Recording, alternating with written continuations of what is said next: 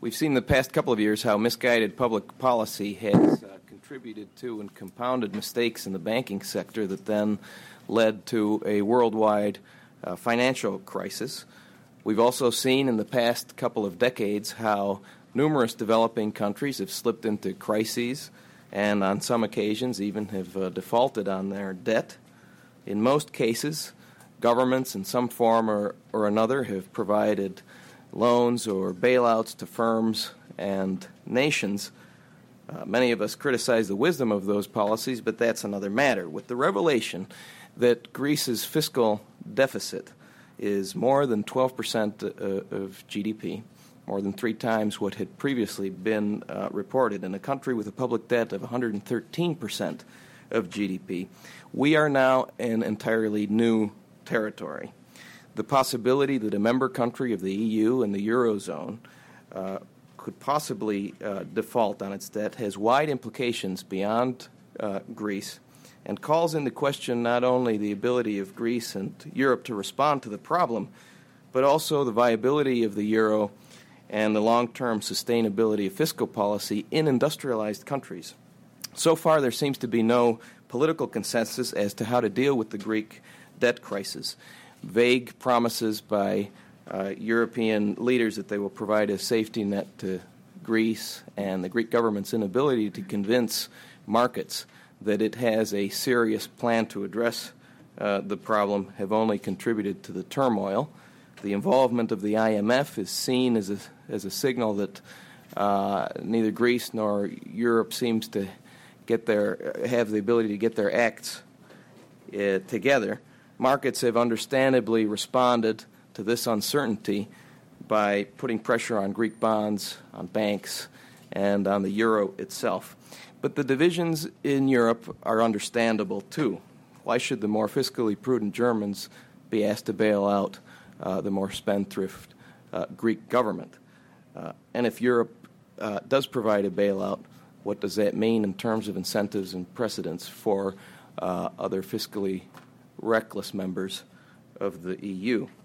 As the German daily Frankfurter Allgemeine Zeitung recently noted, Germans who recently raised their retirement age from 65 to 67 may have to come to the rescue of Greeks who are protesting having to raise their pension eligibility age from 61 to 63.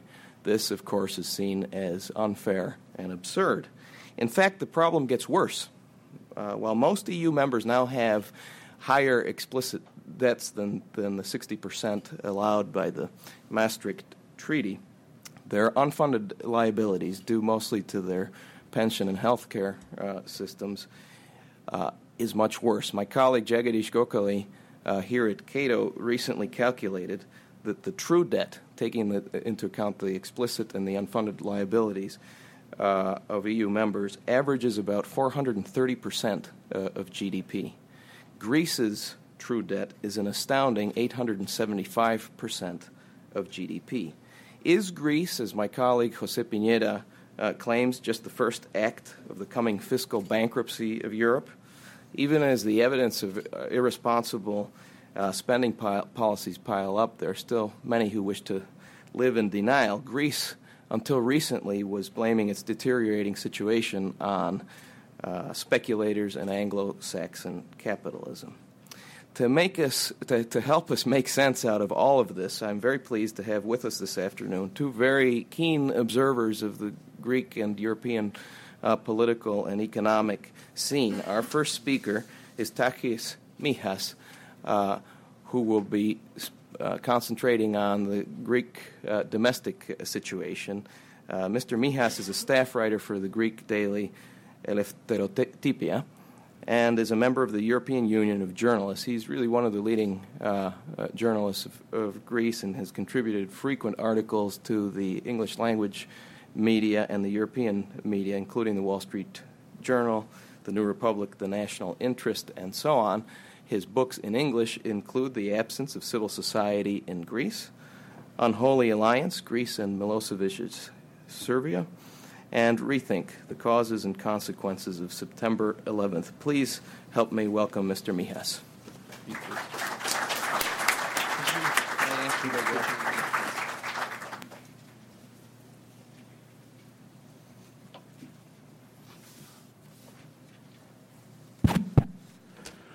Hello. I would like to thank the people at Cato and Ian for their invitation, for giving me the opportunity to say a few words about the situation in Greece.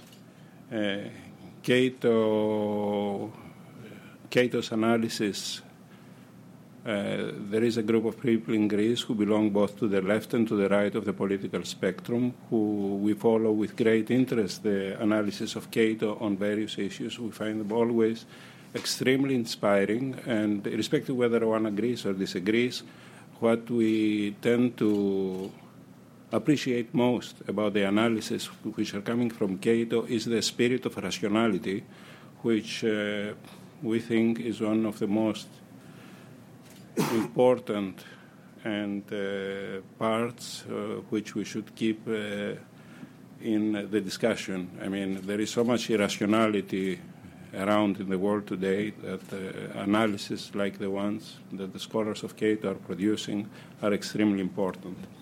Now, I'm not going to talk very much about debts, Eurozone, about the public deficits, the situation of Greece in those terms, because I think you know all this, everybody by now knows in utmost detail Greece's financial problem. We read them every day in the papers. Even if we want to avoid the issue, we cannot. It's front-page news in New York Times, in Washington Post, everywhere.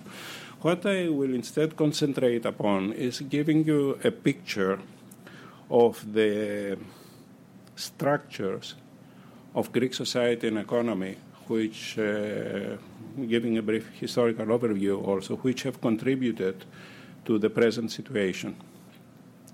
Now, Greece has been called by various analysts as the last existing socialist state in Europe, the last Marxist state, and related terms.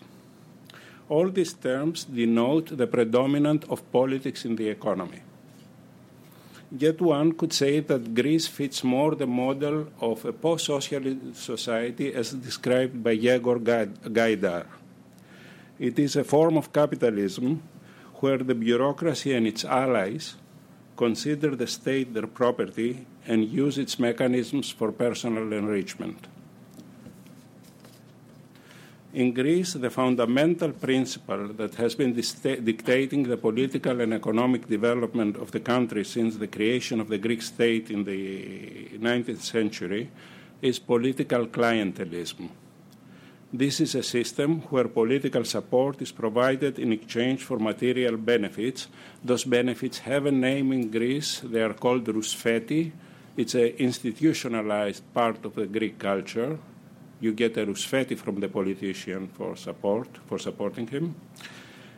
And in this situation, rent-seeking, that is the attempts by various groups and individuals to influence the political allocation of benefits, becomes paramount.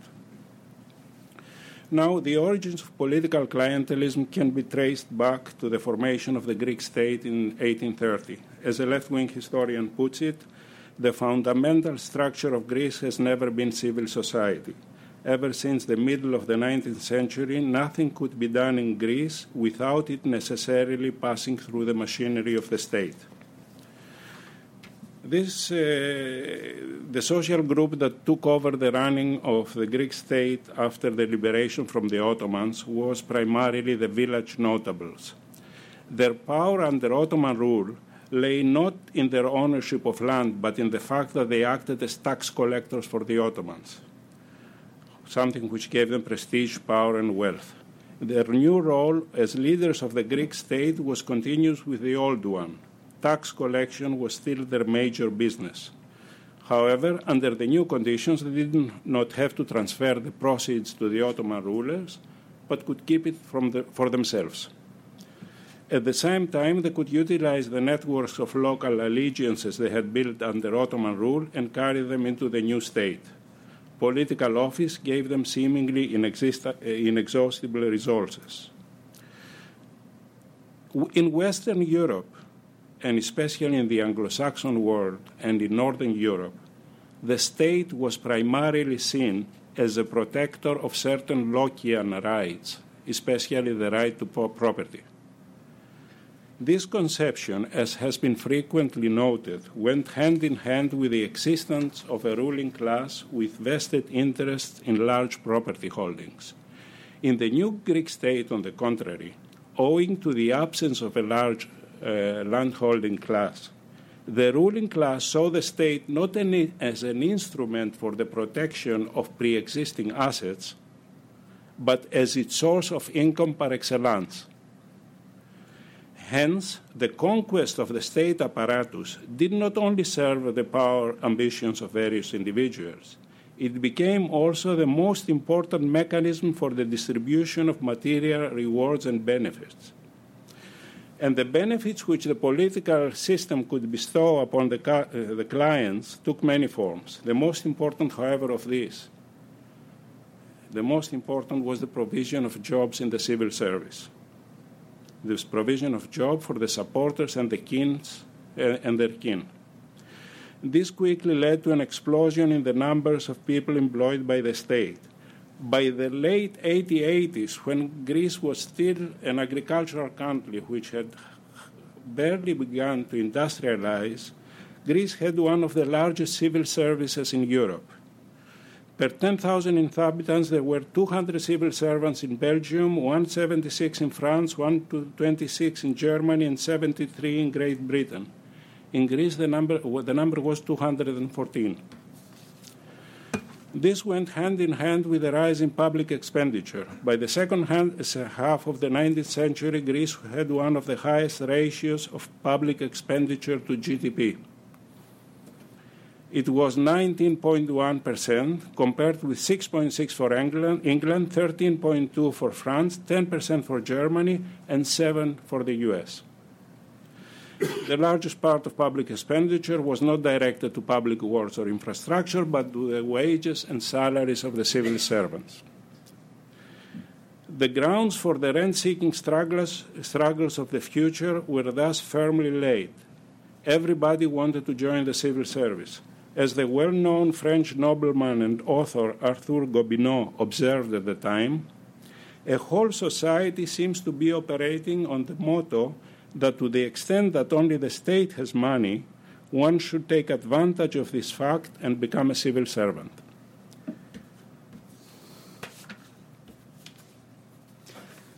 Much water has, of course, flown under the bridge since those days. Greece experienced wars, revolutions, occupations, bankruptcies, dictatorship, earthquakes. Most important of all, perhaps, Greece won the 2004 European Soccer Championship under a German coach, no less. Yet, can I have some water? Mm-hmm. Yet, if there was one thing that remained constant throughout this period, was the system of political clientelism as the central organizing principle of Greek society. Of course, some things had changed. From the middle of the 30s onwards, political parties ceased being simple loose coteries of personalities heading extended patronage networks and became more centralized. The clientelistic orientation, however, remained intact. Another thing that changed, of course, was the rhetoric that legitimized the distribution of benefits. Client groups today receive benefits in the name of social justice, in the name of national necessity, or in the name of acquired rights. All those three concepts are extremely prominent in the political discourse in Greece, and as I suspect elsewhere too. Now we can briefly distinguish analytically three types of benefits which a party in power provides today to its clients. First, employment in the civil sector. Secondly, establishing rules and regulations that limit competition and create closed shops. Thirdly, imposing levies on transactions for the benefit of organized groups that are not part of the transaction. Let me elaborate briefly on each. Providing a job in the civil service continued through the years to be one of the main instruments used by the political class to ensure the loyalty of the voters. But something very significant happened in 1911. An article in the Constitution was adopted in which granted life employment to those employed in the public sector. The people who introduced this constitutional amendment had the best of intentions. They wanted to provide the civil service with continuity. Until that time, every time a party came to power, it used to fire the previous lot and hire new ones. However, as we know, the road to hell is always paved with good intentions, and this is what happened also this time. Instead of getting a more rational bureaucracy, Greece simply got a bigger bureaucracy. Political parties continued to staff the civil service with their supporters, only now they could not fire the previous lot, which meant a huge rise in the bureaucracy. Today, according to estimates provided by the Greek Ministry of Finance, there are around 1 million people employed by the state, which includes clerks, teachers, doctors, not to forget the priests, who are public functionaries in Greece receiving their salary from the state.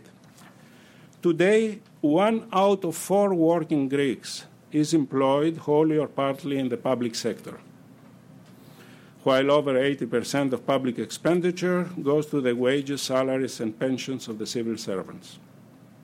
Moreover, what is very interesting is that getting a civil service job in Greece is widely perceived as a sinecure and not as a contractual obligation to work.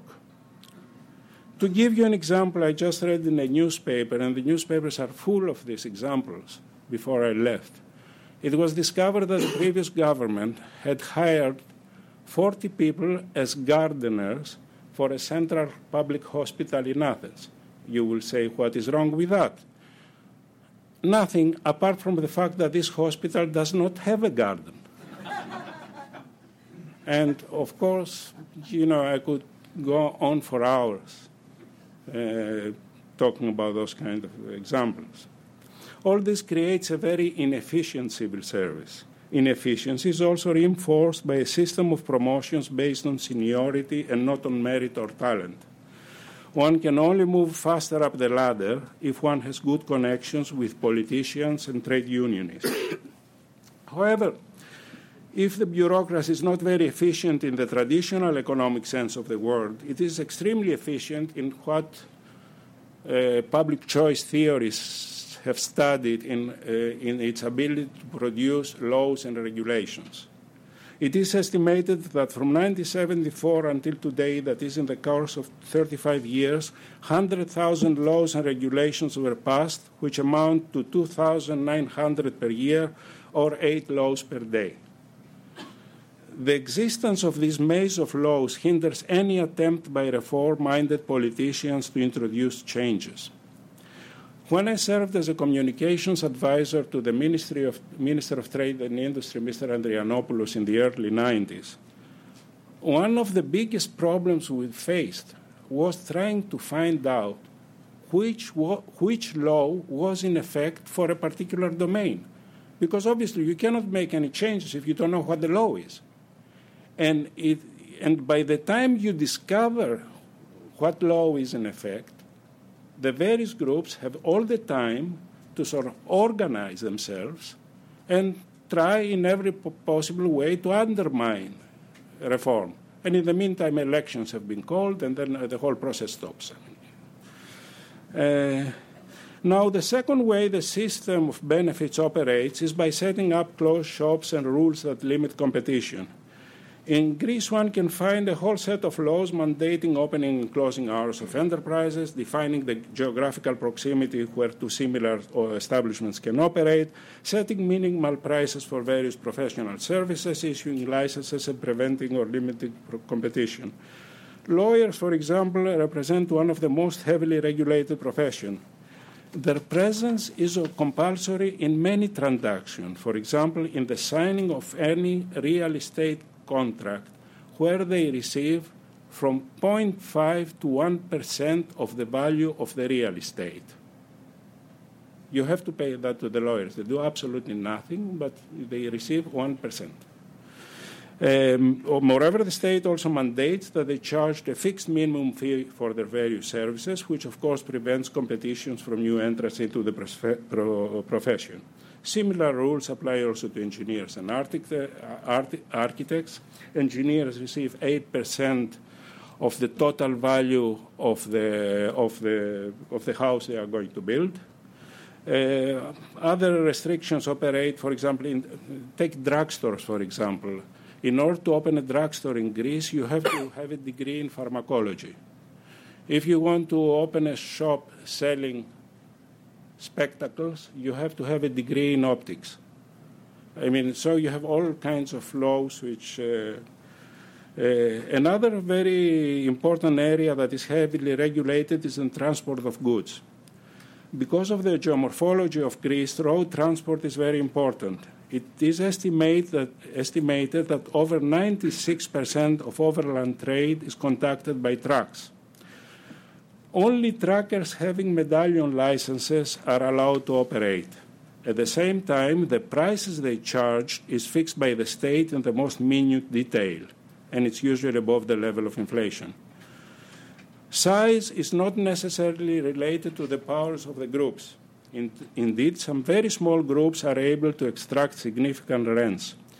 One such group is the Union of Loaders, a group of 100 people that operates in the center vegetable market in Athens. These markets are extremely important because they act as reference points for the setting of the prices in other peripheral vegetable markets. Producers bring their goods to the market. The only people that are allowed to unload them from trucks using forklifts are members of the local union of loaders. The price for their services is fixed by the state, so much for a bag of potatoes, so much for a box of tomatoes, etc. Officially, no one else is allowed to unload. But here things are getting interesting, because we are in Greece. Now, what happens in effect is that the people who do the job are not the members of the loaders, is immigrant labor. The Greek producer who brings his good to the market has to pay twice. He pays one price, market price for immigrant labor, which does the job, and then he also has to pay the loaders, the official loaders, for the regulated prices, for allowing him to unload his things using different labor. Of course, he can protest and he can demand that the union of loaders unload his tomatoes. Well, he can demand, and then he can wait and wait and wait until his tomatoes turn to pulp. The third interesting way by which the political distribution of benefits operates is through the imposition of levies or on transactions benefiting client groups that are not part of the transaction. Let me give you some example. If you want to start a business in Greece, you have to pay an amount amounting to 1% of the starting capital to the lawyer's pension fund. If you have a business and you want to advertise your business or your product, 20% of the advertising costs goes to the pension fund of journalists. Personally, I'm very happy for this levy, actually. Now, if each time you buy a ticket on a boat, 10% goes to the pension fund of the harbor workers. If you sell supplies to the armies, you have to pay 10% of the money to the pension fund of the military officers. When you buy a ticket at a soccer game, 25% goes to the pension funds of the police, and so on and so forth. There are estimated to be about 1,000 such levies in the Greek society. What is really intriguing and very interesting is that sometimes levies are imposed for the benefit of groups that are no longer into existence. I don't know whether you have ever... There is a Greek island which you probably have heard about and you probably have visited, which is called Santorini. It's a volcanic island. And it's a beautiful island. I think you should visit it. And one of the main reasons why you should visit it is you go by boat and then you look at the price, at your ticket. And the ticket analyzes, states where each part of the money which you have paid goes. Now, in the old days, ships could not land at the harbor. So you had the passengers had to be transported from the ship by lighters operating small boats. Today, lighters do not exist any longer since the ships can now dock on the island. What continues to exist, however, is the special levy that passengers have to pay to the union of lighters as part of the price of the ticket. All this, of course, is done in the name of social justice, and which actually gives rise to some very fascinating philosophical questions like, does social justice necessitate transfers to non-existing entities? Does the concept of social justice apply to unicorns? I mean, in this system, which is not funny from one point onwards, the rent-seeking easily shades into corruption. According to figures provided by Transparency International and the World Economic Forum, Greece has the second more corrupt public sector in the European Union. The first is Bulgaria. Part of this corruption is related to the massive production of laws and regulations by the bureaucracy. This veritable maze of laws and regulation ensures that any entrepreneur can easily find himself or herself accused of tax evasion or some other misdeed and forced to pay exorbitant fines. Greasing some bureaucrat's hand ensures that this will not take place. I have not met even one businessman in Greece who had not been able to entertain me with some very interesting stories about how this thing goes on and how often he or she has met it in his or her life. Jobs, as I said before, in the civil sector are not only perceived as sinecure, but also as instruments of personal enrichment. Many employees would use the infrastructure of the state apparatus for their own ends, which in effect means that services that are supposed to be free have in fact been privatized, in quotation marks. The provision of health services is a case in point. When a Greek has to undergo surgery in a public hospital, he knows that he or she will have to grease the surgeon's hand with some money underneath the operating table. This, of course, is illegal since the services in the public hospitals are supposed to be free. However, this practice, it's an institution in Greece, and it has a name. It's called fakelaki. Fakelaki means the little envelope. And that is because you put the money in a little envelope. You don't just give it like that. It's impolite. You have to put it in a little envelope before. Another case in point is education. State secondary education is in principle free. Yet in practice, teachers lack the motivation and professionalism to provide students with an adequate education. As a result, most parents are forced to pay for private tutoring, in most cases provided by the very same teachers that teach their kids at school. Now, as a result, services that are in principle free require considerable expenditure on the part of the population. Needless to say that this is especially hard on lower income groups who are supposed to be the prime beneficiaries of such free public services. I'll just say a few words about the effects on the economy. It is estimated that in Greece, around 70% of the population receives its income wholly or partly from taxes or levies, which, of course, implies very intense and fierce rent-seeking struggles. This, as Gordon Tullock argued in his seminal 1967 paper, implies that a considerable amount of resources that could otherwise be used to generate wealth and income are wasted in fighting over the slices of a shrinking economic pie. When the state, as is the case of Greece, becomes so heavily involved in providing benefits to some people at the expense of others, individuals and groups will invest more resources into efforts designed to shape political outcomes to their advantage. And many economists have argued that this is the main reason for the underdevelopment of third world countries. As Kruger pointed out in her study, in some of these countries, the regulation was so extensive that the government had the power to create rents equal to a large percentage of national income. Although no such study has been made of Greece, we can get an idea of the rents involved by some other studies that show that, for example, if Greece opened up its closed profession, this would amount to 1% increase in GDP.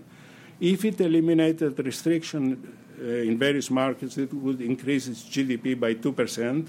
And if it brought the bureaucratic costs of doing business in line with the rest of the EU countries, this would increase its GDP by 3.5%. Moreover, and this is the worst thing of all, I think, this system creates the very wrong set of incentives among the younger people who have to make a decision for their future career.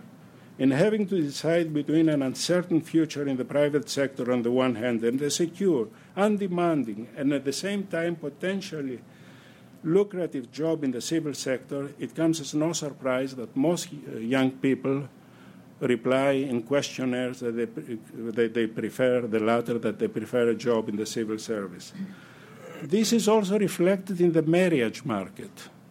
Recently, I made a study of the preferences for male spouses expressed by females, by ladies, on the basis of data provided by marriage agencies located in Athens. The professions that came on top of the list were civil servants and military people, and that was not because of the uniforms. I mean, the reason was the security in the civil service. I mean, that they had a lifelong employment and that they were free from the whims of the market, as it is called. The high cost of bureaucracy also discourages the creation of domestic as well as foreign enterprises. The administrative costs of starting an enterprise in Greece amount to 7%, which is double the EU average, 3.5%. The Harvard economist Alberto Alesina estimates that it costs $1,018 to obtain all the permits needed to start a business in Greece. In the US, it takes $166. In a recent poll, over 70% of Greek businessmen claimed that the influence of bureaucracy on their initial steps has been very negative, which is no surprise since it has been estimated that the amount of bribes that a middle-sized enterprise in Greece has to pay to corrupt tax controllers amount to 3% of its annual turnover. Moreover, the high cost of bureaucracy, including the cost of production, is one of the main reasons foreign companies mention for not investing in Greece. And in the last 20 years, Greece has occupied the last place on the OECD list of 30 countries concerning its ability to attract foreign investment. Here I would like to relate a personal experience, which you may consider as a joke, but it's true. A consultant to Russian businessmen told me recently that his clients hesitate to invest in Greece because they were afraid that they would lose their money due to corruption and the lack of credible institutions.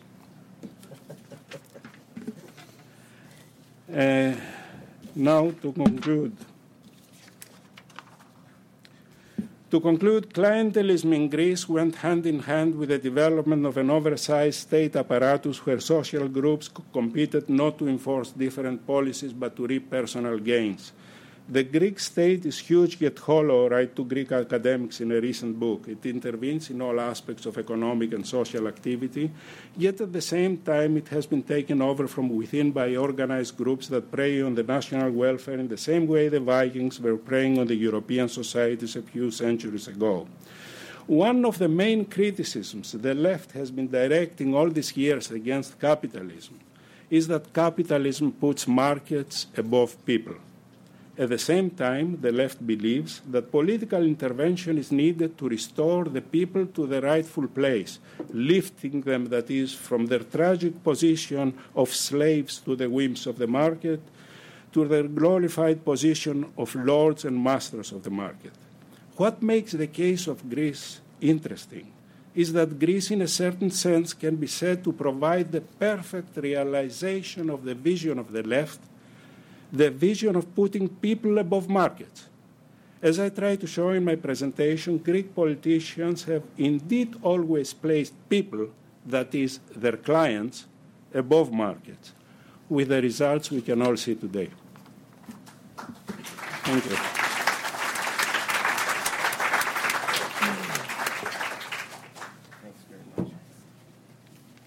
Thanks very much, Takis. Our next speaker is Patrick Welter, who is the economics correspondent at the German daily newspaper Frankfurter Allgemeine Zeitung.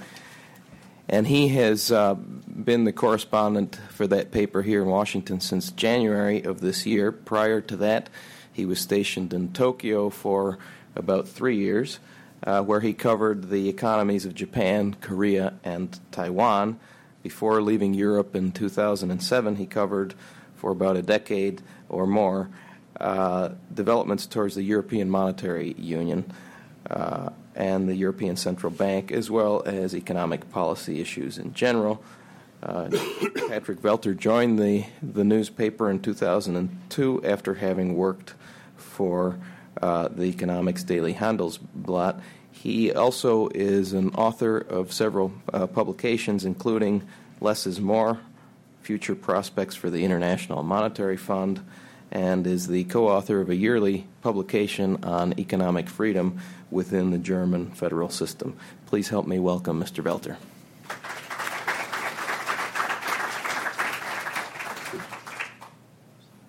So, thanks so much. My name is Patrick Welter, and I would like to thank the Cato Institute, Tom Palmer, and Ian Vasquez for inviting me.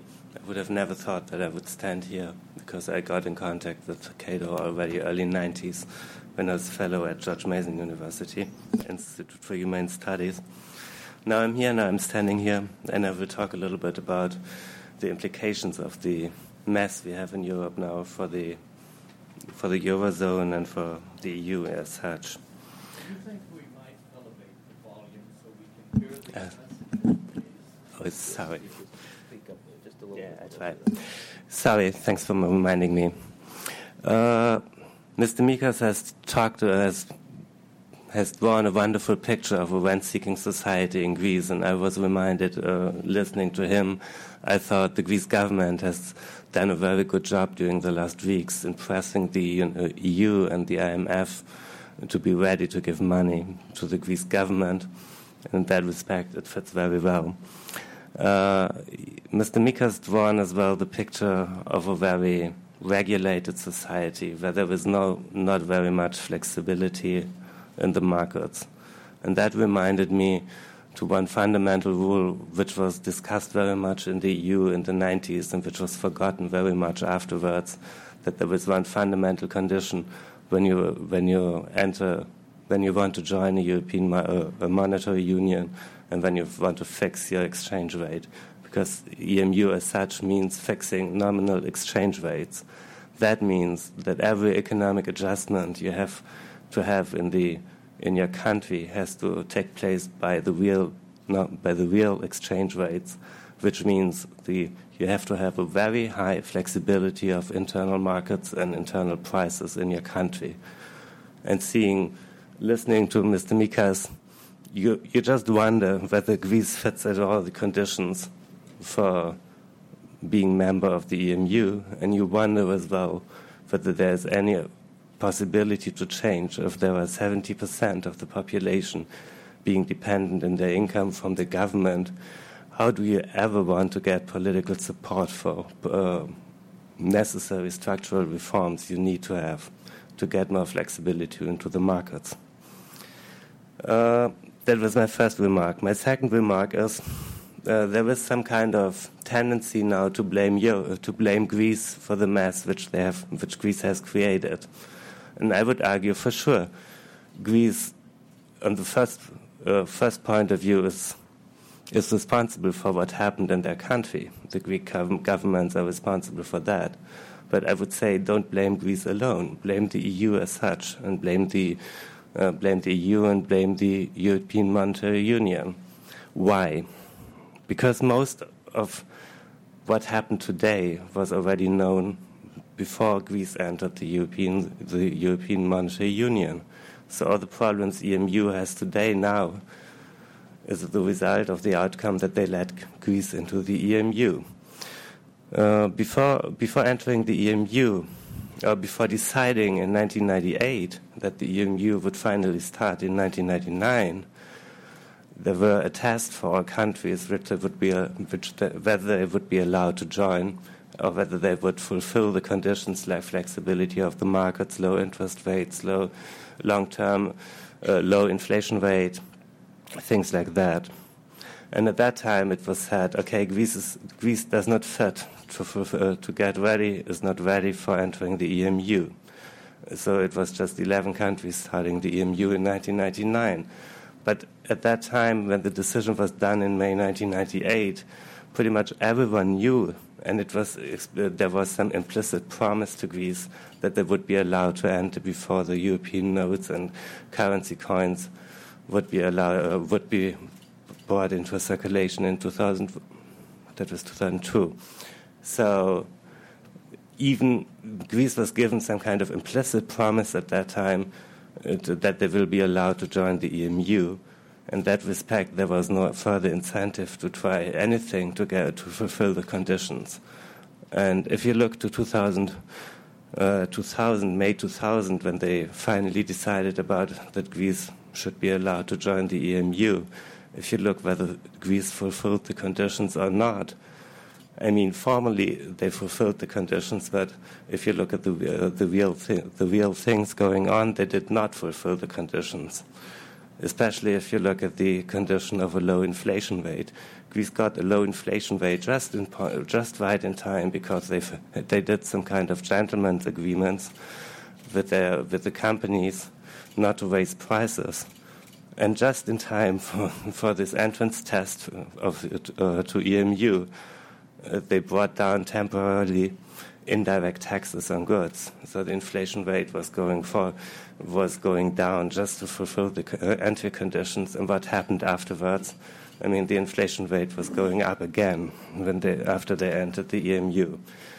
So at that time, the European Central Bank has to give an opinion and has to do some convergence reports before a new country is going to be allowed into EMU. And the European Central Bank at that time, in its report from May 2000, they wrote, there must be an ongoing concern as to whether sustainability of the fiscal position in Greece has been achieved. And if you know central bankers and if you know a little bit of central bank talk, this means Greece is not ready to join the EMU. They can't make it more explicit, but that was the impression at that time. But it was a political decision to let Greece in. Everything was known that they would not fit into the EMU. But it was a political decision. So they were let in. I would argue for that reason. Don't blame Greece alone, blame the EU as such. The second argument I would bring forward to underline that point is you have this. I would say that Greece seems to be a singular case in the EU, but in my understanding, Greece is just the tip of the iceberg. There were some kind of fiscal rules in the EU, some kind of institutional setup, and the fundamental reasoning behind that is if the monetary policy is centralized and if the fiscal policy is not centralized, as it is the case in the EU, you need to have some kind of additional rules. So Germany came up with the idea because Germans were very afraid at that time, and they are still afraid at that time today that EMU might become some kind of inflationary exercise. So Germany, the German government, in order to convince German people, which never happened, by the way, if you look to polls, but anyhow, they came up with the idea to create some kind of fiscal rule for participants of EMU countries. And the fiscal rule is that in general, in normal economic times, you should have a balanced budget or even a small surplus. This is what's written in the EU treaty. Usually people talk about 3% rule. You would be allowed to have a deficit of 3% of GDP. If you have a close look at the EU treaty, this is the exception, which is the EU treaty demands from the countries to run a balanced budget, and the 3% rule is just regarded as an exception. But anyhow, the exception has become norm in Europe, and pretty much nobody talks about balanced budgets any longer, and they just talk about the 3% rule. So they never took that condition really seriously. there are two reasons for this pact, for this German idea. If you go into EMU, you have no longer exchange rate risks. Exchange rate risks are a very good incentive for investors, foreign investors, to think about what they do when they buy, for example, Greece governmental bonds or when they buy German governmental bonds. So the pact should serve to some degree. So you have a less incentive for the governments of the EMU countries to pursue a solid fiscal policy. So the idea of the pact was, if we give up this market pressure, we set up some kind of political institutional setup to substitute the market.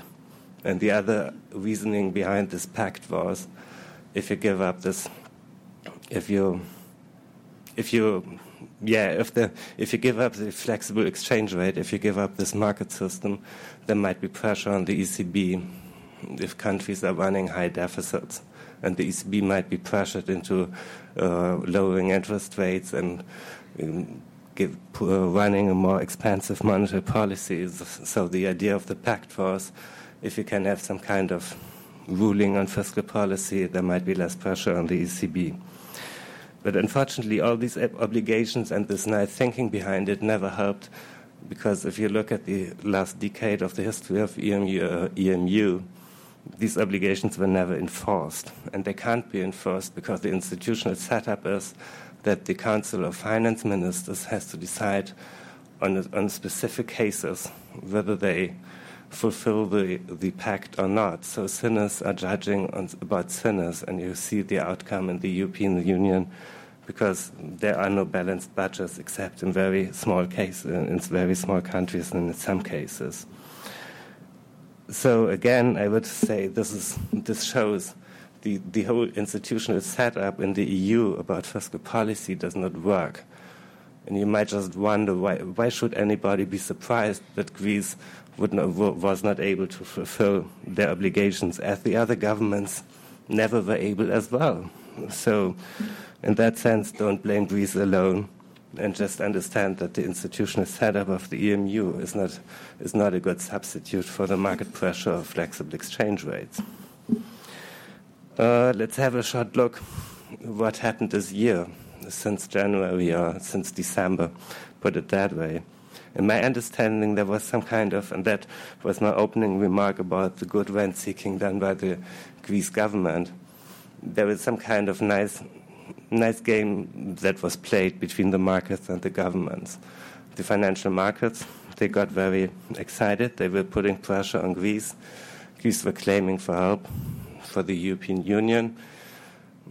German Chancellor got very excited, and other politicians as well. So they gave in. They said early in the beginning, yeah, we will do some kind of help. They didn't specify it at that time. And then there was some kind of downward spiral or upward spiral. I mean, that was just enough to satisfy the markets for some days or some weeks. And then the markets got nervous again. And then the politicians started again to promise something. And they even got all the time clearer. And especially the Greece government was very good in that respect in this whole political game, because all the time they mentioned we might go to the IMF. If the European Union does not give us money, we might go to the IMF. And that was that was just to put pressure on the EU governments to move.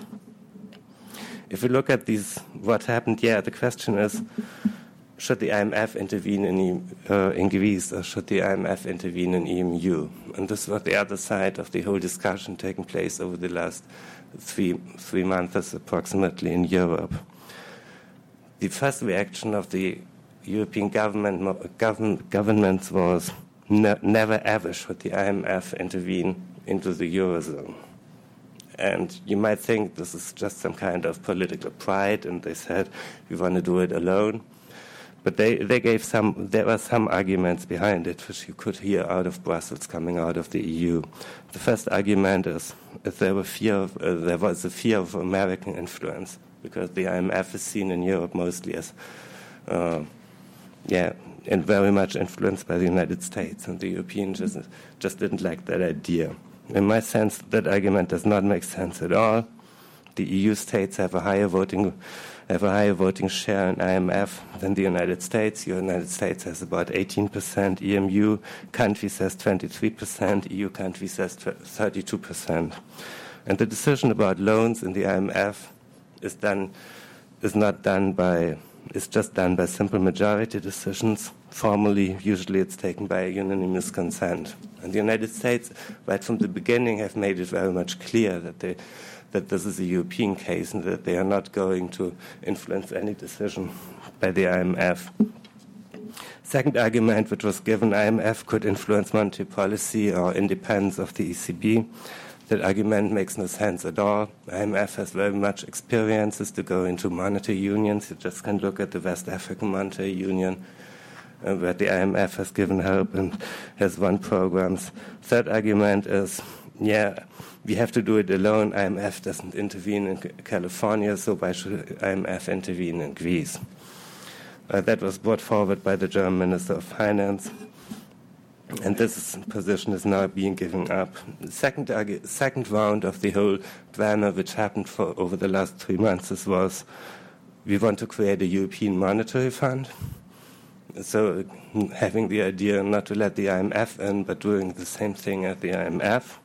This idea is being given up today as well. And the final solution, which came out some weeks ago, is we will have some kind of common help by EU and by IMF. When I say by EU, it's not correct. The idea is to give common help, financial help to Greece in case of need by the IMF and by some EU member state countries, because the EU as such as institution is not allowed to give any financial help to a member state of the EMU. This is forbidden in the country, in the Maastricht Treaty, because that might lead to some kind of bailout, and there is the no bailout clause in the Maastricht Treaty, which says that no government, and not the EU as such, should take a responsibility for debts of any government of an EMU member state. So if you look to this solution, let me just give 2 or 3 final comments how I judge this solution. And if you have any questions about whether EMU is going to be destroyed over the whole case, we might discuss it later. My judgment of the IMF getting into EMU is, first, there is a certain plausibility behind it, because IMF is seen as some kind of tough enforcer of rules. And there is some kind of hope by Greece people and by Greece observers and by European observers that the IMF might be stronger than the EU in enforcing fiscal discipline in Greece. What the EU never managed over the last decade. So the idea was the IMF can do it. I have a lot of doubts about that. If you look to the IMF experiences, the IMF is not really good in enforcing fiscal discipline, and even the independent evaluation office of the IMF came to the conclusion that just in 60% of cases, the IMF was able to better the fiscal position of a country, and in 40% of cases, the fiscal situation went worse. So I have serious problems about the IMF as being the strict enforcer of fiscal discipline. Then I have 2 very important arguments against IMF intervention into the EMU, because you have this no bailout clause in the EMU, which I just mentioned, and I see the solution which the EU governments together with the IMF came up now is a complete break of the no bailout clause. Legally, the ECB at the beginning said we can't have the IMF in, and now they accept it. And this is the same. German government has changed their mind as well. And legally, they argue nowadays, even the ECB argues, it might be possible to give bilateral credits to other governments in the EU, and it might be possible to give credits by IMF to one of these governments, and this would not be a break with the no bailout clause. But economically, it's pretty much clear. The problem in Greece is they are running out of money, and they might have problem to get money from the capital markets. So if they will get short-term credits by EU governments to some degree, or by the IMF to some degree, the EU governments are bailing out Greece. So this is a break of this most fundamental principle for the fiscal stability in the Eurozone. And for that reason, I think no government should do that. And the second argument I have about potential IMF intervention in Greece is, where does the IMF get its money from? The IMF is fundamentally financed by the central banks of its member states. So it's not that IMF is taking up credits, but IMF is just going to a central bank and says, I need money, so print more money and I can spend that money and give it to another government. So what's happened with the IMF intervention in Greece, if the IMF is going to give a credit to Greece, it will be a monetary financing of governmental debt. And Bundesbank and other countries, because it's not the ECB. ECB is not a member of IMF, but Bundesbank, Banque de France, Banca d'Italia, and all these central banks are members of the IMF. So via the IMF, we will get a situation where European central banks are financing, by printing money, are financing, in the end, Greece's debt. And that is forbidden in the Maastricht Treaty. And this is something German population will never allow. I mean, this was one of the biggest fears of the German population before EMU, that the central bank might be used to print money for financing governmental debt. But this is exactly what's going to happen as soon as the IMF is going to give credit, give loans to the government in Athens. So for that reason, I fear that with the decision to let the IMF in, the whole, it's the worst situation ever which could take place, and it's definitely the worst break of any rule which was set up before EMU than ever happened in the last decade. If you look to the markets today, they talk about, I've mentioned that there was 3 stages of argumentation before letting the IMF in. First they said no, then they said we make a European Monetary Fund, and then they decided to let him in. If you look to the markets today, before I left, the interest rates for Greek government bonds were at 7.6%, which is more than 4 percentage points higher than German Bund, which is back to the situation early February and even worse. And at the markets, they are talking about the end game. I'm pretty much sure that during the next days or weeks, we will see the IMF giving money to Greece government and the European government by other European governments as well, and that will be a complete breach of the Maastricht Treaty and the fundamental foundation of the EMU. Thanks so much.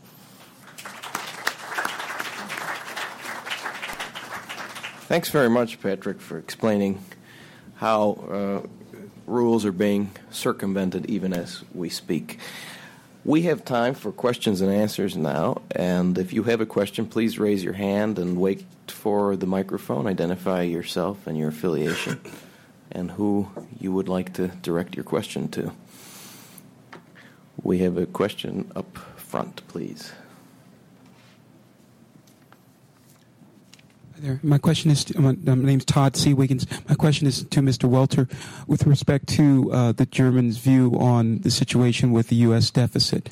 Do you have any perspective on that? Do they have any cautionary tales to share with U.S. citizens about our situation as it stands in general?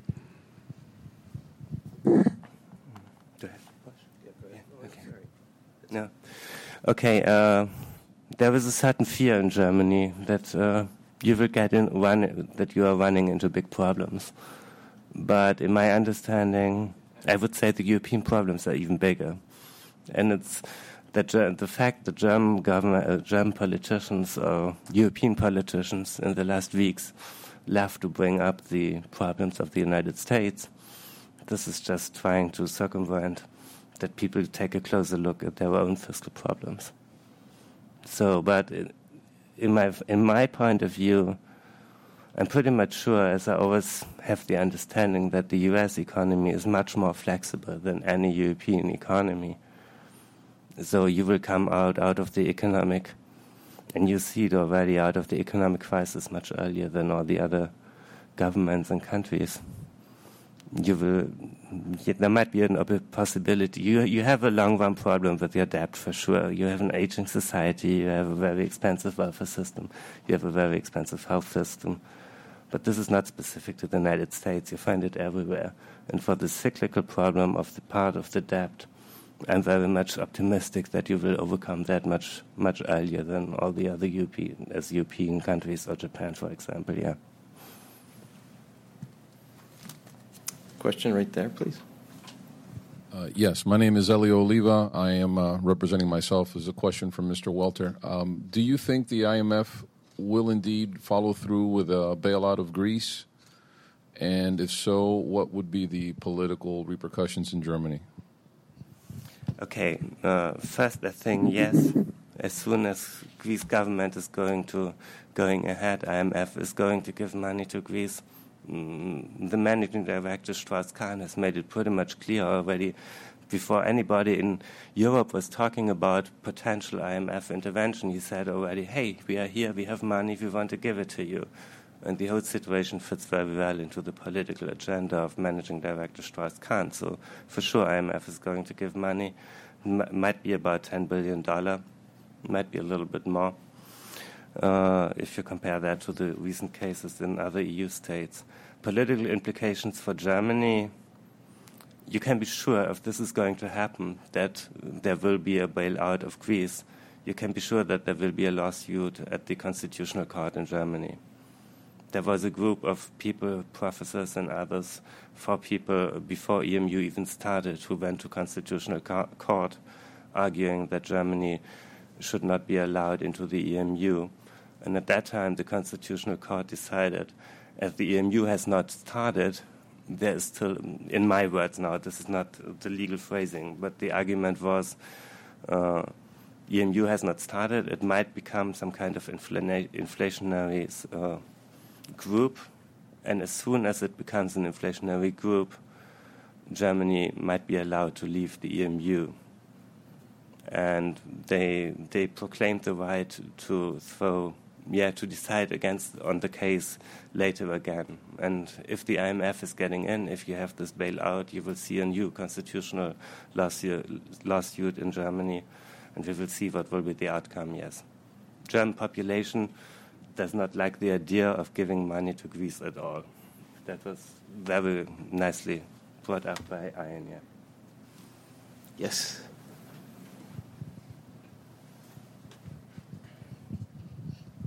Thank you. I'm David Kelly from the Atlas Society. I have a question for Mr. Mikas. You contrasted the appeal of job security in the public sector in Greece with the uncertainties of the private sector, and also the cost that private businesses end up paying for no service, but just simply for the coercive power of the state. But my question is whether and to what extent the culture of entitlement by seniority and cronyism and so forth that seems to be at work in the state also spills over to the way private businesses are run as a cultural matter, if not as a matter of political enforcement. Yeah, very good question. I think that given the fact that in Greece a very big part of the private sector consists of medium-sized companies, which are in most cases family-owned, you would find similarly that the kind of promotion and prospects for promotion which somebody has in these medium-sized enterprises would be much more related to personal characteristics, like, for example, whether he shares the same genes with the owners of the company rather than to their own merits or ability. So in that sense, there is also some kind of distortion going on in the system of the hierarchical system and promotion system in the private sector. But of course, this does not apply to big companies. I mean, big companies have their own networking, but it's a different kind from the sort of thing you find in the public sector. Yes, right there in the aisle in the back.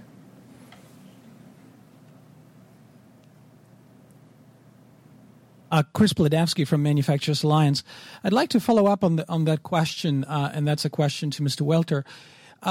Regardless whether the IMF is involved and whether there is forthcoming assistance from the European Union, however structured, it seems to me that the technical default by Greece is pretty much inevitable, whether by missing a payment or paying less than the notional amount on the debenture. What I find amazing from your presentation is the insistence on the part of Germans or Germany itself of not coming with assistance to Greece. If Greece does default, there's going to be massive collateral damage in terms of growth, perhaps a severe recession in the rest of the Europe. And with 2/3 of German exports going to the rest of Europe, this is certainly going to have negative consequences for the German business cycle, for income, for employment, and everything else. So by not trying to keep the house in order, quote unquote, the Germans are effectively, implicitly also voting for negative consequences onto themselves if indeed Greece does default. Does that figure at all in any of the debates that are taking place in Germany? Okay.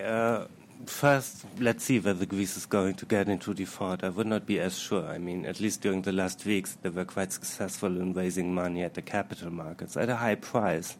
But until now, we're going to see whether they will get the 10 billion till the end of May or not. I wouldn't be as sure that Greece is going to default this year. Second, Germany has declared right from the beginning, first very hiddenly, but afterwards, now it's pretty much clear, they have said in case of need, Greece will get money from Germany. I mean, the first statement by the EU, this was sometimes in the end of January, early February. It was, the statement was by the EU member states, if there is a necessity, we will do something to solve the situation. They didn't give any details at that time, but it was pretty much clear that that was an implicit process, some kind of implicit promise to even give money to Greece to help in that situation. I mean, German Chancellor Merkel has said a lot of things during the last weeks. They said we don't want to give money. They said we should throw out Greece maybe out of the EMU, which is not going to take place for sure, but due to the bilateral interests. But the whole strategy, you have to look at the strategy of the German government. They know that in case, if there is a default, they will have to give money due to the considerations you said. But what they...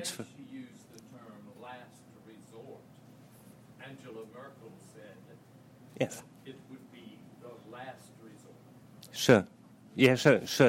She said last resort, but the whole strategy of the German government seemed to be that they tried to calm down the markets so that Greece might have the opportunity to get enough capital on the markets that Germany would not be forced into paying for the mess. And that was the strategy. And this is still the strategy.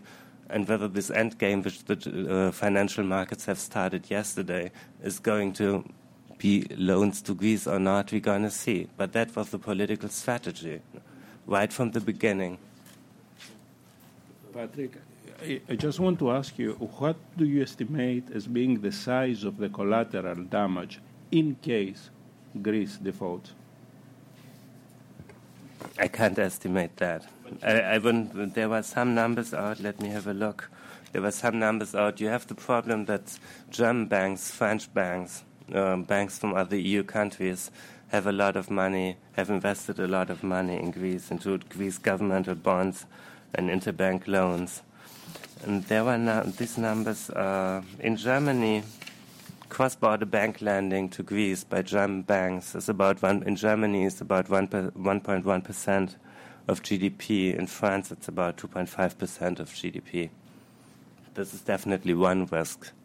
And you might have the risk, if Greece would go into default, which I'm not sure that they will ever do this year, but if they would go into default, you will have problems with Greece banks, and this is going to infect other European banks, and you will have some kind of economic fallout in Europe. But I have never seen any estimates of the whole effect, and I wouldn't dare to do that, to give any numbers, sorry. There's a question way in the back.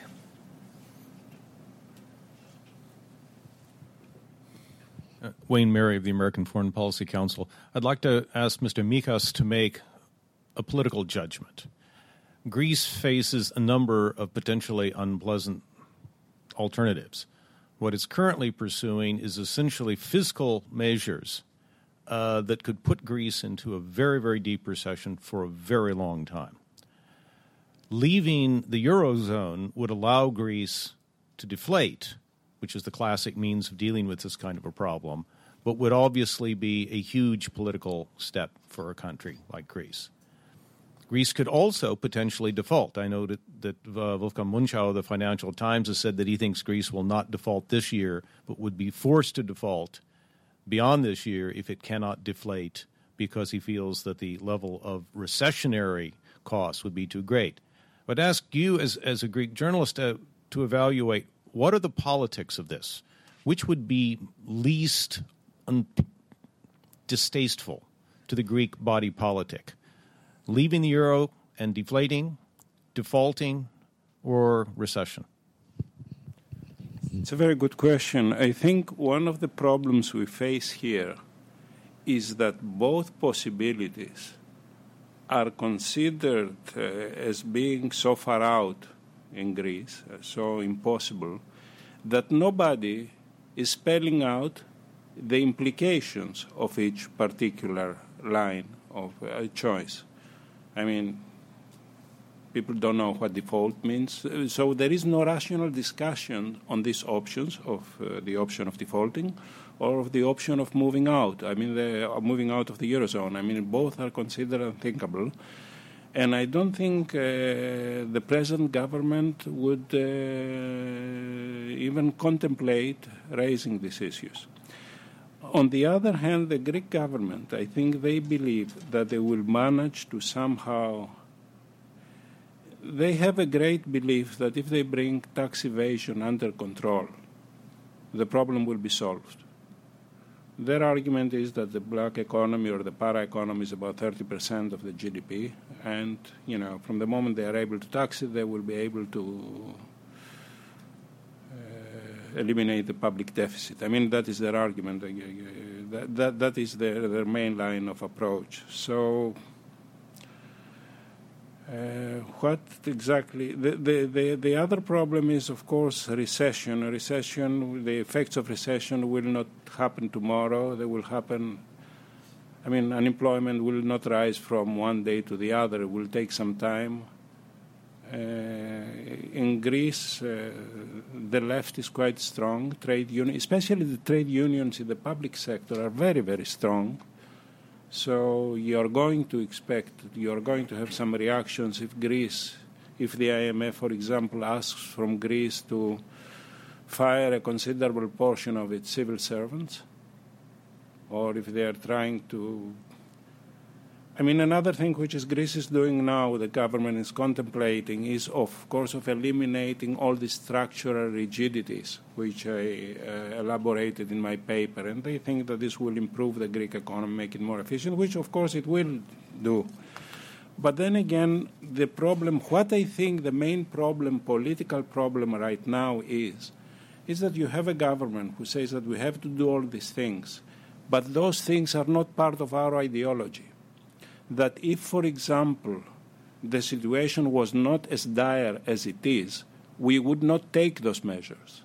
So they are doing something which is against their inner convictions.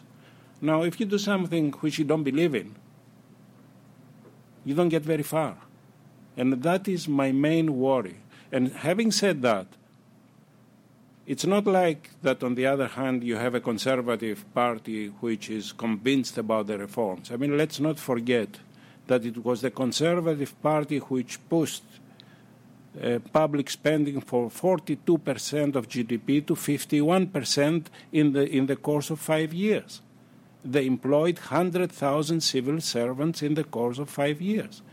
So it's not like you have a Libertarian Party on the one hand and the Socialist Party on the other. It's like everybody is so much wedded into the system of benefits I described, into the system of political clientelism, that it's very hard for them to argue that those are measures which have to be taken under any circumstances, and we have to go ahead and be able to rationally explain why they have to do those things.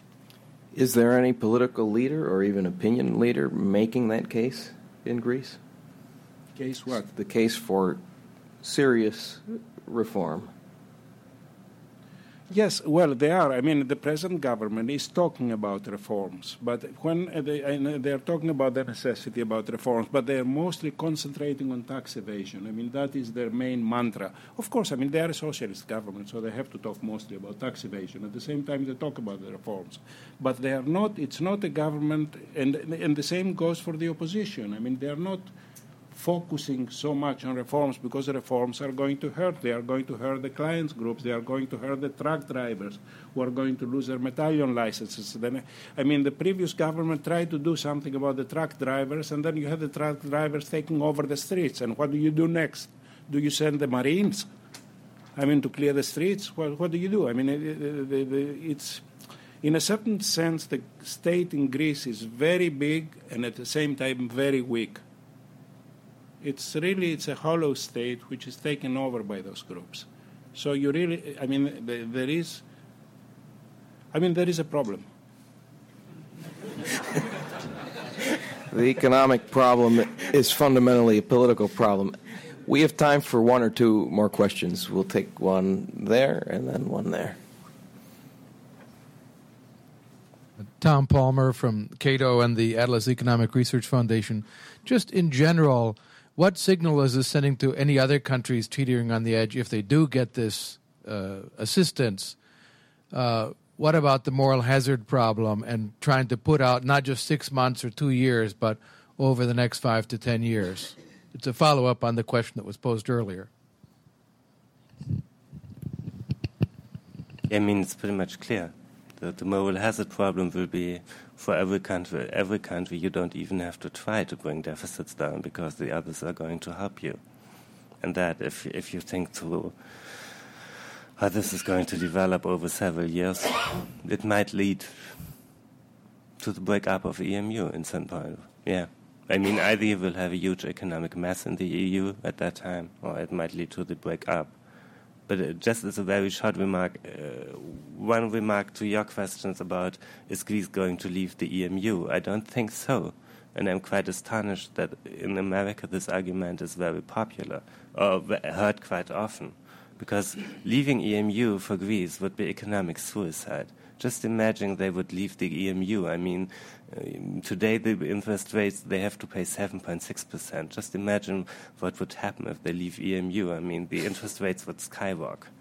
And that might be, I mean, the former chief economist of ECB always said, he's quite a liberal, free market-oriented guy, and he always said leaving EMU is economic suicide for any country.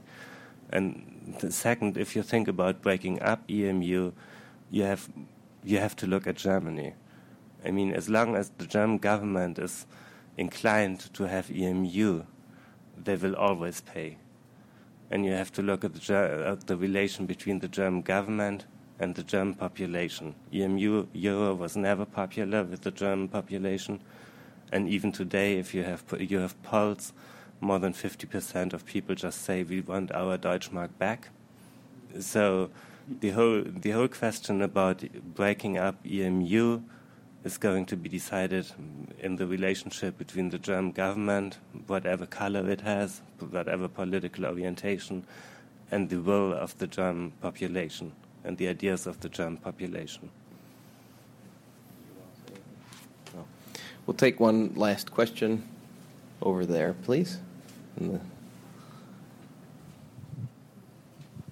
Hi, this is Zoe Liudaki from the Greek service of the Voice of America. The question is for Mr. Walter.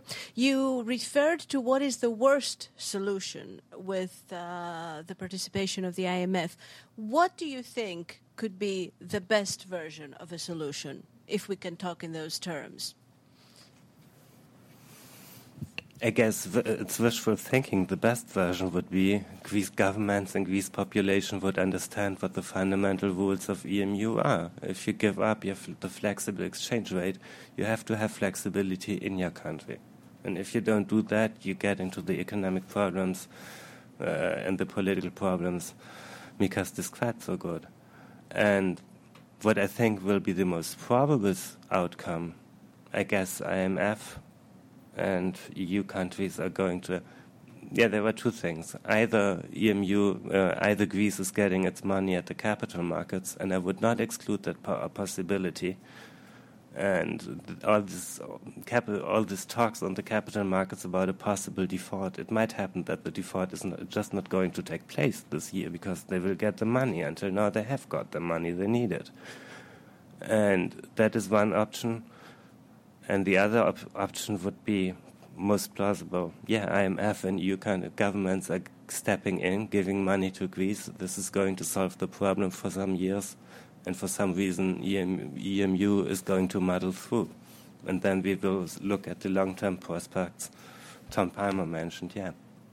And go see what's happening with that, yeah. Well, thank you very much. I'd like to ask the audience to thank our speakers today.